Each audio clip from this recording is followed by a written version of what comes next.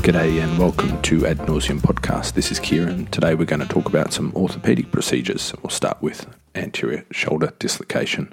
The main resource is dislocation.com.au, which is Neil Cunningham's website that's got some algorithms for various dislocations.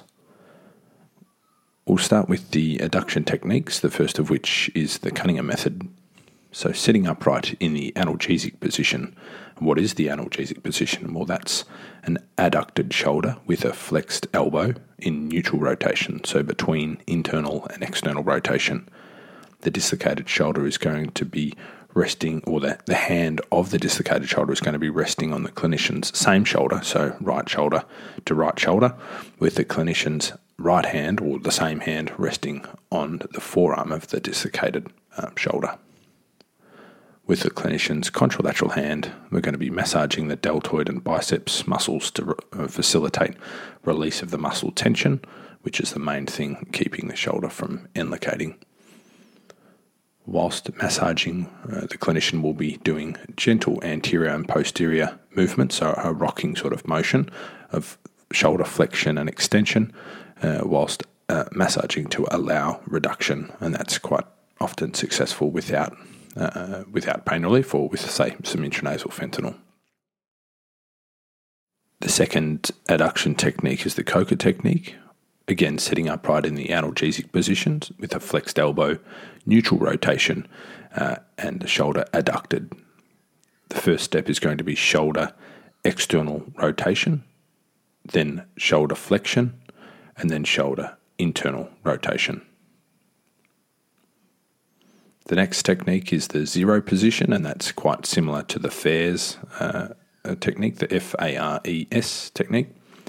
Again, sitting upright or semi-recumbent. Start with the arm adducted if possible, with the elbow extended this time, and holding the wrist with a towel on the spine just to try and isolate that shoulder.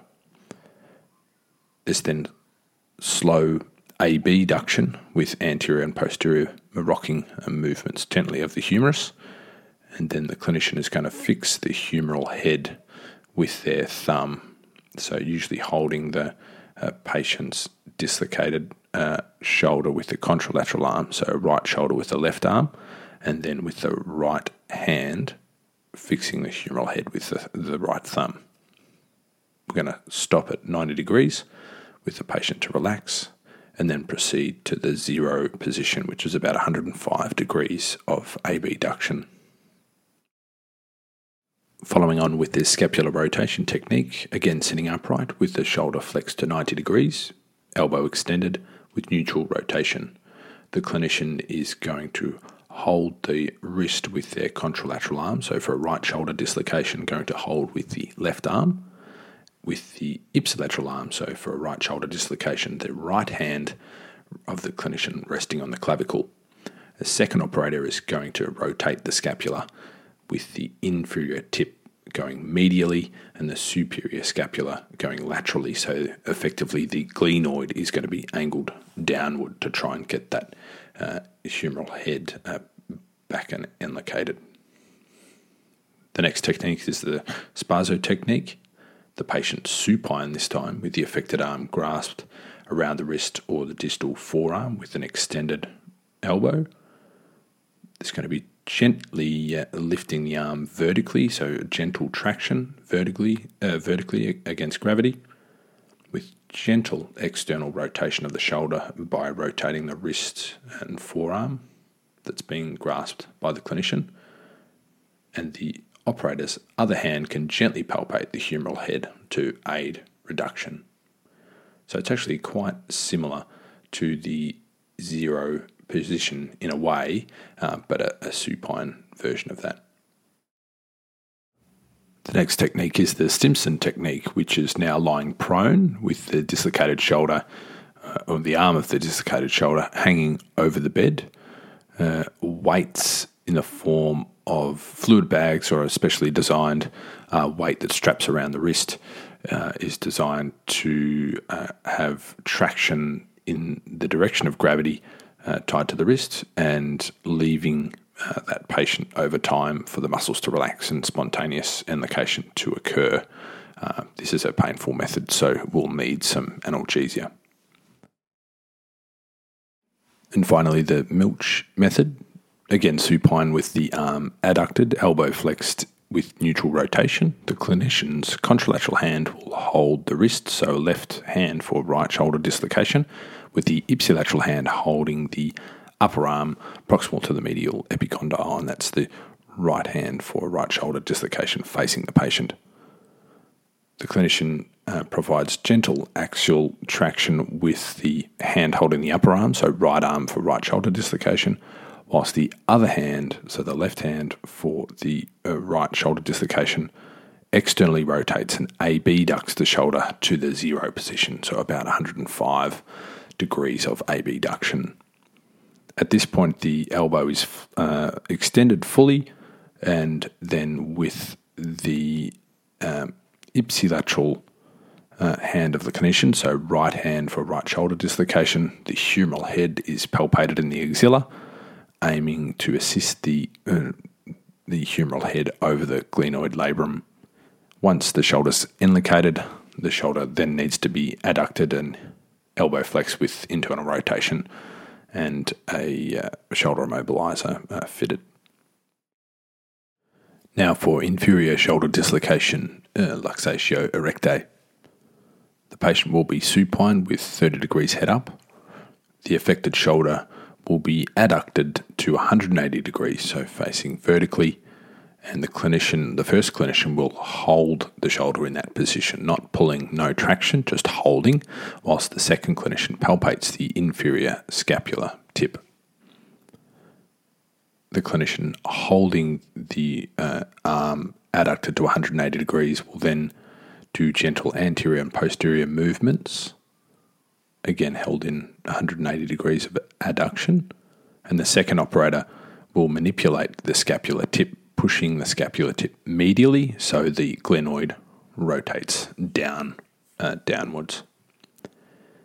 If the dislocation is not reduced by this maneuver, it will then be in the subglenoid position, which can then convert to a zero position technique. So rotating the arm from 180 degrees of adduction, abducting it towards the zero position at about 105 degrees, and then convert to the zero position technique with humeral head manipulation. For shoulder dislocations that are posterior, we'll cover two methods, the Cunningham and De Palma methods. Starting with Cunningham, the patient sitting upright, the shoulder adducted and flexed, the elbow flexed to 90 degrees with internal rotation. The clinician has a firm grip of the arm with the contralateral hand and the forearm with the ipsilateral hand facing the patient. The clinician will then flex the patient's shoulder slowly to 90 degrees and then externally rotate the shoulder, and that should result in inlocation. The De Palma method, again sitting upright, with the shoulder internally rotated and adducted with the elbow flexed to 90 degrees. The clinician faces the patient with the ipsilateral hand grasping over the elbow and forearm, and the contralateral hand grasping over the biceps from the posterior aspect. The ipsilateral hand will provide some caudal and axial traction from the forearm and elbow, and the contralateral hand that's holding around the biceps will manipulate the humeral head by levering the humerus laterally first and then anteriorly around the glenoid labrum. Okay, we'll talk about hip dislocations now, and we'll start off with posterior dislocations. They're 80% of hip dislocations, often in a flexed, adducted, internally rotated and shortened position. We've got to keep in mind sciatic and peroneal nerve injuries, avascular necrosis of the femoral head, and of course recurrence. The procedures fundamentally utilise axial traction, either directly or levered traction from knee manipulation. We'll start with the Captain Morgan technique. Firstly, the patient's lying supine with a flexed hip and flexed knee to 90 degrees. The proceduralist places their ipsilateral foot on the bed parallel to the patient's thigh. So for a left hip dislocation, that's the proceduralist's left leg, with the knee supporting the patient's popliteal fossa and the ipsilateral hand holding the anterior ankle. Again, left hand for left hip dislocation. The assistant holds down the pelvis by applying pressure over the bilateral anterior superior iliac spines, and the proceduralist applies an upward force, which is essentially traction to the leg, by firstly plantar flexing their foot, and secondly, simultaneously levering the leg by flexing the knee with the ipsilateral hand, pushing the anterior ankle downward. If unsuccessful, repeat with internal rotation, external rotation, adduction, or abduction. For the Ellis technique, the patient's lying supine with the hip and knee flexed to 90 degrees with neutral rotation. The proceduralist stands on the bed, the patient's ankles between the proceduralist's knees, and the proceduralist's arms wrapped around the knee. The assistant holds down the pelvis by applying pressure over the bilateral ASISs. An axial traction is applied behind the knee towards the ceiling with increasing force similar to the Captain Morgan force. The proceduralist applies a rocking motion between internal and external rotation as traction is applied, and as the hip begins to reduce, the proceduralist should straighten the hip and knee and externally rotate the hip. It's important to note the unfavourable ergonomics for the clinician and the risk of clinician back injury with this technique. And thirdly, the Whistler technique. Firstly, the patient's lying supine with both hips flexed to about 135 degrees with both knees at 90 degrees of flexion. The proceduralist stands on the same side of the bed as the dislocated hip and using their contralateral hand, so a left hand for right hip dislocation or right hand for left hip dislocation, place under the dislocated knee or the knee of the dislocated hip and rest it on the contralateral patella. The proceduralist's free hand, so right hand for right hip and left hand for left hip, then flexes the knee by pushing down on the lower anterior shin, using the other forearm as a fulcrum. So essentially that applies a levered axial traction similar to the mechanism of a Captain Morgan technique.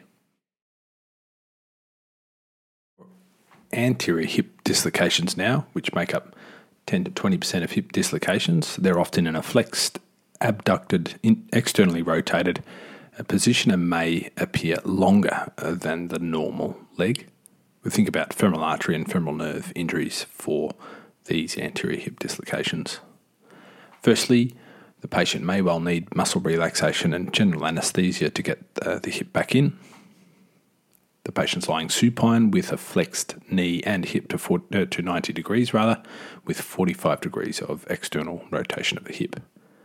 The proceduralist applies axial traction along the femur, and the assistant applies posterolateral directed pressure to the femoral head to move over the acetabular rim, and once the hip's over the acetabular rim, internal rotation of the hip is applied.